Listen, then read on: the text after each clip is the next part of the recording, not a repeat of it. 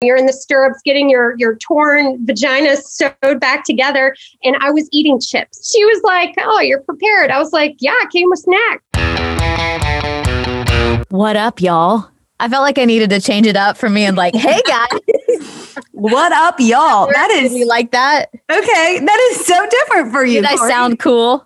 You sounded like a cool mom with a third. I'm like the mom who yells, high five. Remember when I did that when we were? I'm not a regular mom. I'm a cool mom. You're the cool mom with the Daisy Duck shirt on. That's right. That. I am hardcore adulting today in my Daisy Duck shirt, but my 2-year-old is going to appreciate it. I pulled a muscle in my neck and I still can't turn my head more than that. Oh no. And well, you look really cute. Your hair looks real good. I haven't washed my hair since last Sunday. And then Kayla's got the Bondi wave going on over there. This is called air dry. Y'all, I put some Truly in my Yeti. Fantastic. We have been teasing this episode forever. Yeah, we have for a few weeks now. And if you guys listen to us consistently, you know that we never claim to be experts. And we typically don't have an expert on. But guys, we have a real life doctor on today. My hormones are giving me such hardcore anxiety. And I laid awake in bed last week thinking about things that could go wrong during this C-section that I know is looming. Mm-hmm. And I think a big thing for women, whether or not they've had kids yet, or whether they're pregnant or they're on their 3rd or 4th kid, getting this giant baby from the inside to the outside is a terrifying prospect. All 3 of us have had some issues during labor and delivery. Mm-hmm. And so we decided to call in a friend who is an anesthesiologist who is going to answer a bunch of common questions about all the drugs during labor and delivery. And then also to kind of tell us what we should worry about and what we shouldn't worry about. We are wives, entrepreneurs, entertainers, executives. And at the end of the day, we are all moms. All at the same time and never in the same order. This is Hi, My Name is Mom, a podcast about motherhood. Here are your hosts, Jen, Corey, and Kayla. So we have Allison Overman. Hi, Allison. Hi, thank you for having me. The crazy thing is I've known Allison for a billion years. She just did the calculations and it's like 22 or 23 years. She's an active duty military anesthesiologist. Not to mention, I won't even get into the crazy training she just did for military purposes where she's literally like doing ICU procedures on a Black Hawk, like in the dark. What? She takes being a working mother to a whole other level. Well, I'll take all those compliments because my kids humble me every day. I feel pretty regular when I come home and my toddler, just kind of grabs a hold of me and my 5-year-old throws a tantrum and my 9-year-old can't be found. He's on a Kindle. So I appreciate all that. At least it's a Kindle and not a PlayStation. Hey, well, I'm sure that's next. My confession is that I've had 3 children. The first child I had, I was a medical student. I was a 2nd-year med student. So I went in to have my first child and I didn't really know what to expect. I had written out a really long birth plan. I did get an epidural and it worked okay. It wasn't great. I got all the way to the time where they said, okay, you're 10 centimeters and you need to push. And something happened to the epidural at that, like right up at that moment.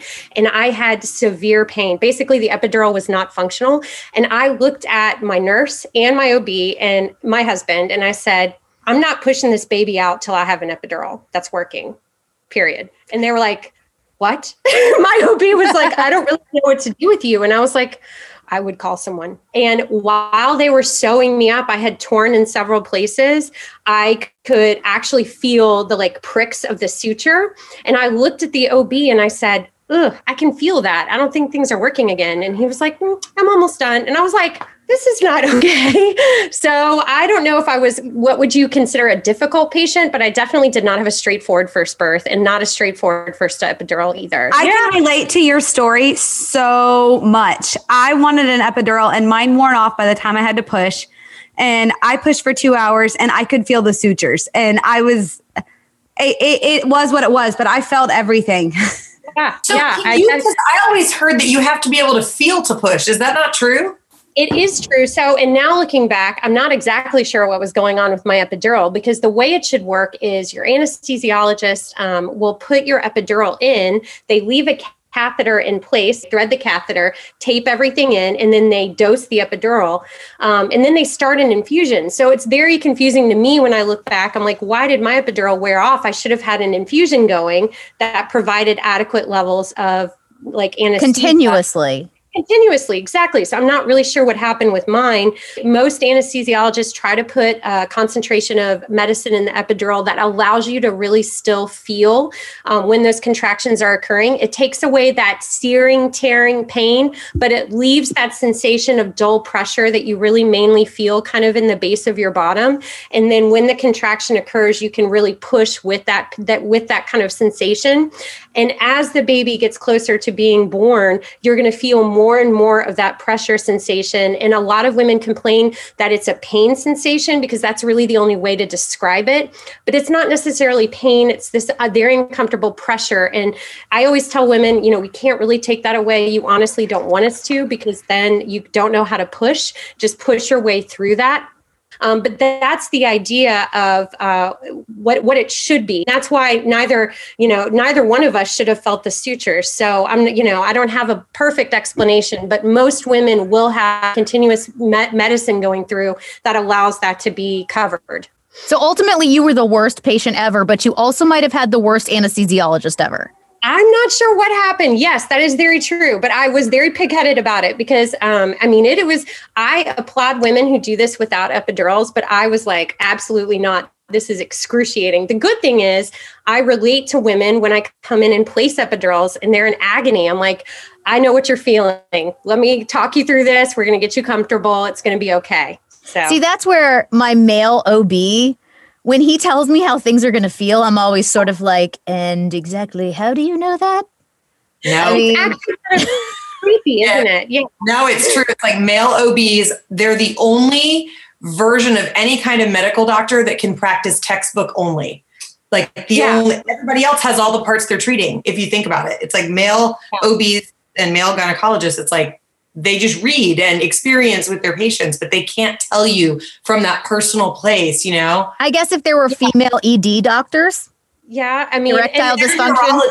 Yeah, it's funny. One of my colleagues is an anesthesiologist, and he is married to a female urologist who certainly has to kind of try to describe to patients, here's your vasectomy, here's what to expect. It's probably like me describing mine to my husband, which I'm like, they don't even have to make an incision. They don't even have to use a scalpel. It's going to be so easy. And he's like, says you about my balls.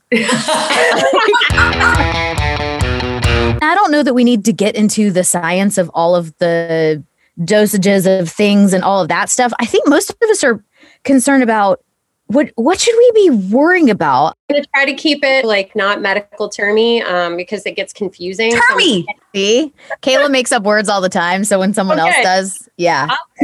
This is like a hot topic for most women. And I feel like anesthesia is a black box. For me, I agonized about the epidural. Kayla, Jen, did you guys have fear about specific parts of the labor and delivery? Yeah, I mean, I guess I didn't really, they say ignorance is bliss. So with my first C-section, I didn't really know what to expect.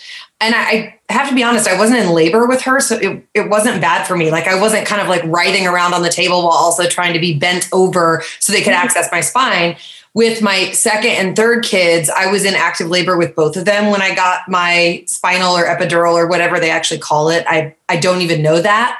And it was a lot harder to stay still. And, also because in your head, you're getting in your own head, right? You're like, oh, one little move and they're going the wrong direction. I will say with my last, I was really, I don't know, I was kind of scared to go into it because I felt like each time I had kind of gotten some weird medicine that had sort of messed with me and made me vomit on the table, like while I'm sliced open to the world, which is another like horrifying mental thing to overcome.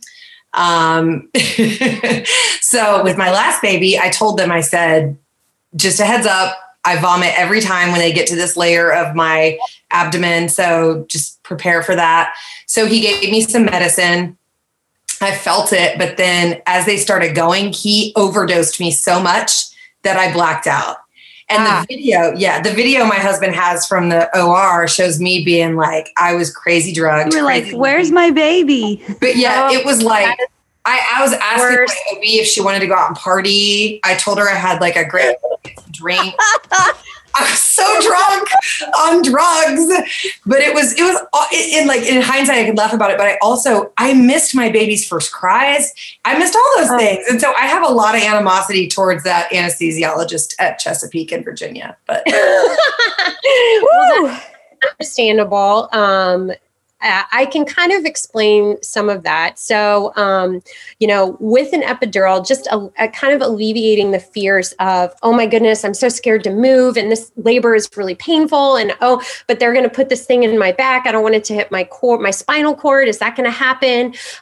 Just to alleviate those worries, when anesthesiologists place epidurals or even spinals in the OR, we actually go below the level of the spinal cord and we know where that is. So it's not a danger to the spinal cord when we place it. We know kind of how the contractions ebb and flow. And most of us, at least for me, when I place them, I wait until the contraction has subsided and I try to get it in while they're kind of in that period of pain-ish free. It's a denser anesthetic. And so it's a really nice surgical block. And then once you kind of lay down and they start the C-section, actually when the surgeon manipulates the uterus, that's extremely nausea provoking. And so a lot of women who wouldn't even ordinarily have a lot of nausea with other surgery will have a lot of more risk of nausea with a C-section. I usually try to warn women, there's a certain manipulation with the uterus when they're in the middle of the section that is kind of a trigger for them. And I say, hey, just a heads up, you might feel a little bit of pressure here. Let me know if you feel sick. And I do try to ward it off. But there are some nausea medicines that can make people feel very sleepy. I'm sure that your doctor didn't intend for you to feel that way, but it's so hard for that to have happened. And, we specifically try to have women be awake to meet their babies. Another reason that nausea can happen in a C-section is the blood pressure can drop. So the anesthesiologist is also really watching for that. It's a little bit bigger of a risk with spinal anesthetics in a pregnant lady. And we usually treat that ahead of time, but that can also be really nausea provoking. And we do treat that as well. But we do try not to certainly give drugs that would cause people to forget their babies, but be vocal, be your own advocate, be empowered to speak up about what you want with your anesthesiologist before your C-section, because we do care. We want to know what your feelings are and what experiences you've had in the past so we can prevent that. I honestly love hearing you say that, because I always say you have to be your own sole medical advocate in life. So just reminding moms all the time that they have a voice and they can tell people what they need. Even by my fourth kid, I thought I was being pretty vocal about what I needed and wanted, and it still kind of went haywire. So over communicate, I guess that's a great lesson. Well, and have your partner also advocate for you, and it is overwhelming when you're not a medical person having any procedure. It can feel like you have your voice taken away from you because of the position you're put in. I try to be mindful of that. I think a lot of anesthesiologists do, but please definitely speak up. Be like, I had this experience. It was a bad one. I want to be awake for my baby. Please don't oversedate me, but do keep in mind, I do have some nausea. Those things are really important to your doctor. Kayla, I remember you asking the question of when is it too late to get an epidural? Yeah, I was in labor total, because I was induced for a little around 36 hours. And I pushed for 2 hours. But by the time I was pushing, my epidural was pretty much worn off because they weren't keeping it consistent. I fell asleep and I woke up and all of a sudden I felt like I had to poop. Like I was like, oh my gosh, I need to bear down. And I was told that they couldn't redose me at that point for an epidural. And so I was just pretty much, I felt everything by the time I was, hold on, she wants the boob. I love it. That's awesome. So my first question is, when is it too late to get a dose of an epidural, before you push? When is the last moment that you can make that decision? So let's say you're a woman and you come in rather late in labor and you have no epidural whatsoever. When is the latest you can get an epidural? a long time ago, it used to be thought that, oh, well, now it's too late, blah, blah, blah. But the way I was trained and the way I practice is it's only too late if the baby is out. Is it common to be overdosed? And then this is my theory that I came up with, and I have no medical background on it. But my thought was maybe they overdosed me. And so they were waiting on that to like fade out. And then they waited too long. And then I was ready to bear down. Like I have no idea. Is that possible? Yes, that's actually a very reasonable theory. How many times do you hear women come in for labor and say, I don't want an epidural. I don't want an epidural. I want to go all natural. And then push comes to shove, literally. And they're like, give me the drugs. All the time. All the time. And I can actually tell you when the dilation is that they ask for that. So you often have someone who's never had a baby before that has this elaborate birth plan, just like I did for my first child. And they're like, I can do this. I can do this. And then they get to about 4 to 5 centimeters. And that's really when the stage it transitions from kind of being a more latent stage of labor to a more active stage of labor. And then really those contractions start being more of that searing pain. And that's when she calls us. That's pretty predictable. Pain relief for a woman is absolutely a reason to get a dose for your epidural. And that's for many reasons too. If you deliver the baby and there is tearing that needs suturing, or you have bleeding and there's maybe potentially even a piece of the placenta left and the OB has to kind of reach in and grab it, having you comfortable with an epidural catheter in place is advantageous for both of those things. And also if your epidural is working and say the baby has some sort of shoulder dystocia and is having a hard time coming out and you have to go to C-section, having an appropriately dosed epidural catheter is also advantageous for that. So if you have a catheter in place, it should be dosed appropriately to give you pain relief. Now, the way that anesthesiologists dose epidurals is we want you to be covered for pain relief, but we want you to have that muscle grip. We want you to have, we don't want you to have lack of motor control. And if you've ever had an anesthesiologist come around with a bag of ice asking you, do you feel this? Is it cold or is it not cold? That's us testing the level during your labor to make sure that it's appropriate. I remember the ice that they were doing that, like they were going all the way up and he got up to like my collarbone. I'm like, I don't feel anything. Yeah, I guarantee doing that in the OR. They like prick you with like, they poke you with like the edge of a knife almost or something. Usually we have needles we draw drugs up with, and usually we try to use that very gently. I try not to stab my patients. So I think that, Kayla, what happened to you is that they turned your epidural off because your level went so high. They were concerned about your breathing, and you likely did get behind. My oxygen level did drop when they did that. And so... Yeah. And then unfortunately you fell behind, and it was perfectly timed. Okay. Corey, I know you had some stories on this. I'm curious about your take and your questions. I've had 2 scheduled C-sections for a bunch of reasons I won't go into. But I was so nervous about the epidural. During the placement of my first epidural, my doctor got out pictures to show me, and they were x-rays of his son's broken arms. So I don't know if that was to minimize what was happening to me. But I remember as I'm trying to get distracted by my doctor's son's broken arms, I remember being at NYU, which is a teaching hospital, and there were a few students around, and I'd been watching a lot of Grey's Anatomy. And my gosh. Overheard some things like, is the resident doing it, or where's the attending? I'm like, can that be, do I have McDreamy or who? I can't remember. And so then I hear them going, okay, I think we're going to go in blind. And I just remember going like, is there a not blind way? Is there not blind? So the placement of an epidural is actually, it's something that you feel, and it's called a loss of resistance technique. We can't see inside a patient's back. So we know exactly the layers that we're going through when we put the catheter in the epidural in the place. And so we know what's called the loss of resistance when we're in the epidural space. It's very safe. It is referred to as a blind technique. That's actually a pretty common term. Ultimately, I felt one little like zing while it was going in, but I wouldn't say it was painful. It just kind of made me jerk a little bit. Yep. Honestly, the worst part of both of my C-sections was my IV placement. The crazy thing to me was I barely felt the spinal block. I was told that the shot to numb the area was going to be the worst part. And if only she had placed the IV. And I'm wondering if you ever get called in to do that, because the first time I got an IV placed, it was at NYU, and my nurse got called away for an emergency C-section. And this young nurse who was shaking like a leaf came in. And from what I'm told, they don't practice this stuff until they're basically on the job. And put an IV in my hand, and blood started spurting everywhere.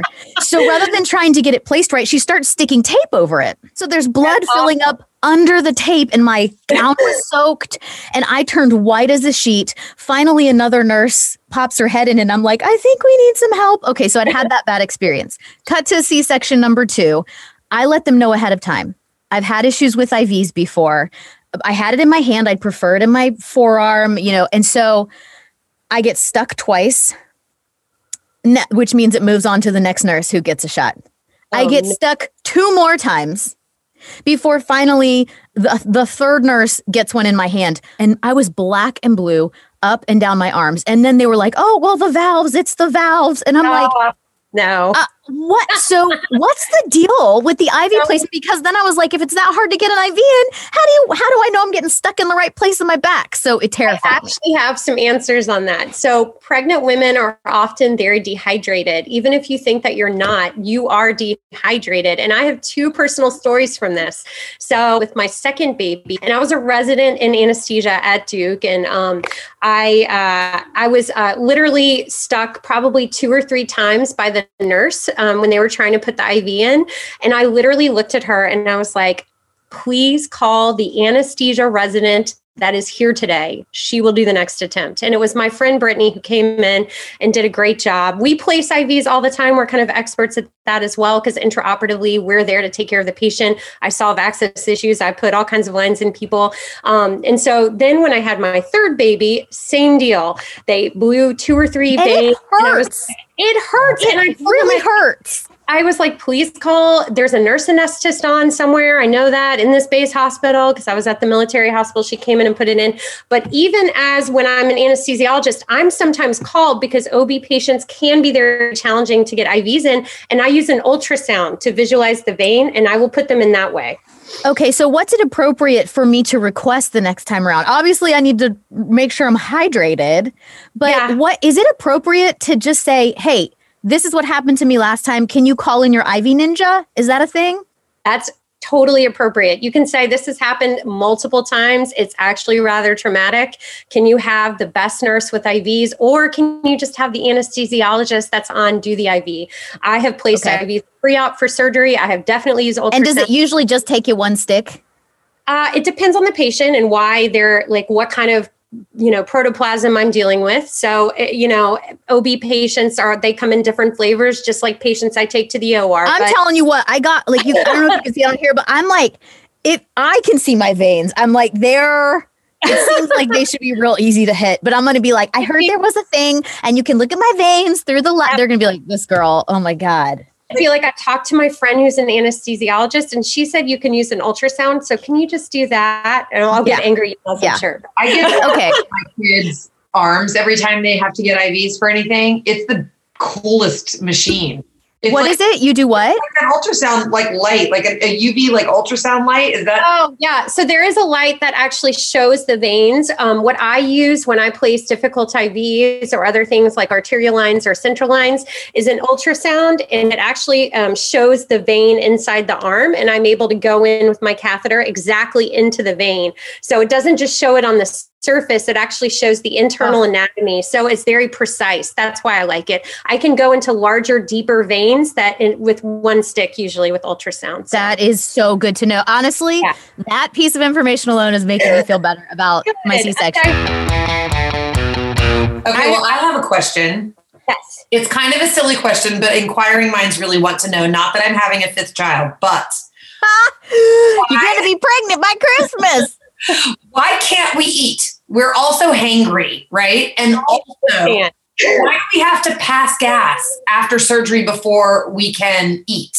So anesthesiologists don't want patients eating anything other than those clear fluids, which are that awful broth and whatever else they give you I remember one day, one of my babies, I was like, I'm not drinking that broth. Let me tell you, by the end of the day, I was drinking the broth because I was hangry too. But when pregnant women have a higher risk of aspiration than anyone else, because one of the hormones that keeps you pregnant, it's called progesterone. It actually relaxes the lower esophageal sphincter and causes it to be a little bit less adequate at preventing reflux from coming up. So it's so common for pregnant women to have acid reflux for that reason. And also you have a uterus and a baby that's pushing in on you and kind of making it easier for things to come up because you have a greater amount of pressure in your abdomen in general. And so for those reasons, pregnant women are considered always to be a full belly for your anesthesiologist and at much higher risk for aspiration. If you had needed an emergency C-section and we had, say, an emergency happened and we needed to get you to the OR and get you to sleep immediately to get your baby out within seconds, which we can do, we do this. We wanted to make sure that your risk of aspirating and being able to wake up and have no mal-effects from that general anesthetic that was sudden was as low as possible. You make us hangry for our own good. We do. But what about the toots afterward? Why do you have to toot? I didn't for like 12 hours. So finally the nurse was like, just eat. But the reason that some doctors in some locations may want to see that is when you've had a C-section, it's a little different than a vaginal birth, but a C-section is major surgery. And women are not really given enough credit for how rough that is. And after major surgery, your bowels shut down. And so a lot of times doctors will want to see what's called return of bowel function before you can eat. They just want to see that things are waking up and progressing normally, and passing gas is the earliest sign of that. It is a major surgery, like how C-sections are.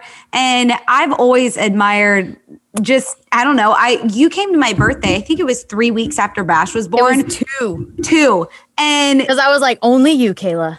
Yeah. and I remember you like just looking kind of dreary, and it didn't hit me until you said it's amazing. Like you said those words to me, and it didn't hit me at all until actually after having Loxley, and I didn't even have a C-section, but just having an epidural itself, I'm like, oh, you are kind of down, and my body wasn't even sliced open. It was paper shredded, but intense. If I could have avoided it, I would have. And if I could have had a VBAC the second time, I would have. And by this third time, I'm kind of resigned to not worry about it. Yeah. So speaking of tooting, though, we did have a listeners submit like stories, and one of them said that as soon as they made her numb, she just ripped one. Yeah. I was like, we worry about pooping on the table. We don't really think about just being like in the stirrups, and I mean, it really takes your relationship to a whole new level. Well, it is so humbling being in labor. Yes. Oh yeah. And it really puts you in the position where your modesty is tossed out the window, whether it's vaginal or C-section delivery. I would like to reassure you and all your listeners that literally no one in the room cares. We would rather see the mom bear down effectively and deliver that baby vaginally the way that, she obviously is desiring, because that's what we're there for. No one cares. The anesthesiologist doesn't care. The OB doesn't care. We just want a successful, safe delivery, and really any method whatsoever. But if we're pushing, let's do it well. So that's a protected, safe space. I don't know that I actually believe this, but people talk about it a lot. Can getting epidurals actually slow down your labor? It's a really interesting question, because there is some literature showing that epidurals don't prolong the second stage as much as people used to think. That used to be widely accepted. Now it's less conclusive. It makes sense. I was just curious because I've heard people say that, and I always thought it was kind of, I don't know. So I'm glad to get the skinny on it. What is a walking epidural? So walking epidural is a dilute form of the numbing medicine that we put in epidurals so that women can still feel and move their legs. it is really dicey on whether or not all hospitals, in other words, let women walk even with a dilute numbing medicine mixture. It is, some hospitals consider it a liability to have a woman with an epidural walk around because they're nervous that she would fall. Some hospitals are okay with it. Probably the more high volume centers that do a walking epidural more are going to be the ones that offer that to women than maybe the smaller community hospital. But it is a thing. And that's really the difference, is you have full motor capabilities. I have a lot of friends that are very natural when it comes to their birth plans, which I think is amazing if you have that luxury to have like zero worries. But I had I felt kind of shamed for the fact that they said, oh my gosh, I wouldn't want those drugs going to my baby. And they would make comments about like, well, of course your baby slept so long. She had all those drugs in her. And it's all referring to the epidural. So how much of an epidural does affect your baby? Most epidurals do have a small amount of opioid. Usually it's a drug called fentanyl, which is fine for pain control and short acting. You really don't want a long acting. So it's not problematic, but it can make the baby just be a little bit more slow to latch, slow to feed, but there's no overall detriment to the baby. Babies that have had epidurals, there's no studies that show harm to the baby or any kind of negative outcomes. Babies still will feed. They may be a little sleepier at first, but that's one of the reasons too, that once a woman delivers a baby and she's holding the baby ready to start breastfeeding, we turn off your epidural. And that's because now the period of pain is, well, it's not really over, as we all know, but the delivery is over. And so now, as you're feeding that baby, you don't have that continuous numbing medicine with any of that opioid. Now, patients that tear, like I did for my first baby, or have C-sections, certainly can take narcotic medicines by mouth for pain control, and that's very appropriate. It's a very appropriate setting for that. Again, it might make baby a little bit sleepier, but it doesn't overall affect them in any kind of morbidity, mortality, or negative effects. They will breastfeed, they will do the baby things. It's fine to take those medicines in appropriate doses as prescribed by your doctor. One of the first things we do too for a woman who has an emergency C-section and goes under general anesthesia is when they wake up in the recovery area, the first thing we do is hand them a baby and say, all right, do you want to breastfeed? Feel free. And that's because the drugs don't stay in the system long enough to affect the baby. It's safe to breastfeed. I think it's great that we've pointed out the fact that obviously the drug intervention is not for everyone. But for me personally, I mean, knowing that it's not going to adversely affect the baby long term at all, I wouldn't get a tooth pulled without somebody giving me a shot first. So I'm like, why would I let something giant come out of my hoo-ha? Mm-hmm. The drugs there. I elected for epidurals with all three of mine. I kind of have experienced a lot of the common or, maybe less common complications too. And it is a lot to go through childbirth. Having said that about myself and drugs, I'm like, oh my God, I have so much admiration for women who do it in a bathtub at home. So, oh my gosh, I just had a girl in my hometown deliver a 9-pound, 7-ounce baby in her bathtub in her living room. Oh my gosh. That's amazing. And I'm like, go you. Wow. Corey, I'm kind of with you. Like, I certainly don't want anything coming out of my hoo-ha. I barely let anything go into my hoo-ha. So, I don't know. I mean, maybe there won't be a fifth baby. Yeah, maybe we take that back. I think women should feel empowered to go for whatever birth they want. If they want a natural birth, that's amazing. Go for it. Know that if you're in a hospital setting, you can change your mind and call the anesthesiologist. One of the things that we texted about privately really put my mind at ease, and that's, there's so much for us to worry about and think about, but you kind of said something to me that made me feel like there was a lot that we could let go of as moms. And that is, you told me that no matter what happens, and this was in regard to my freaky situation, that you guys always have a plan A, B, C, and D. That is absolutely true. Anesthesiologists are trained to handle critical events. We are planning and hoping with you that this goes absolutely according to your plan, that you have, maybe A, the vaginal delivery you want with an epidural, or B, an uncomplicated C-section. But if something happens, we know how to treat those things. And we also are very quick to call a team to help. We have a plan for each of these emergencies and we're ready to enact them. We have a lot of listeners that are, I need to pick her up.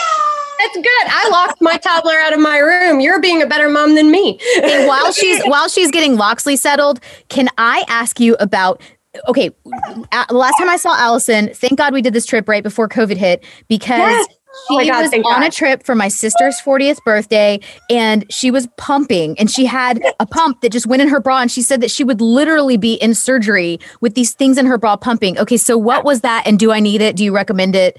Should I definitely get it? Okay, they're called the Elvies, and disclosure here, I'm all shook up. Elvies, if you hear me, you're welcome to pay me. I'm just kidding. But so it's worth the cost to not be attached to something. So one thing I like about this pump is you kind of drop it inside your bra, and yes, your boobs look a little bit bigger, but you can literally not a problem. The last thing I need. I see no problem here.